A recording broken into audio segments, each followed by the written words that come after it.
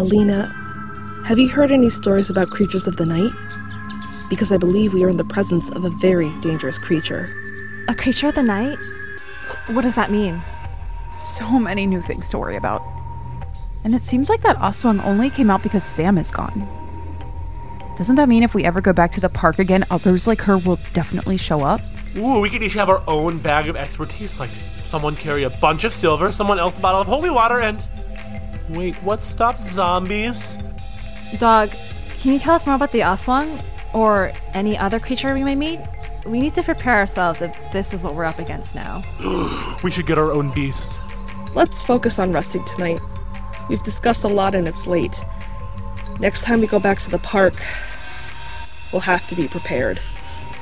The new season of Residents of Persephone Park is coming back on October 25th. The residents have been waiting.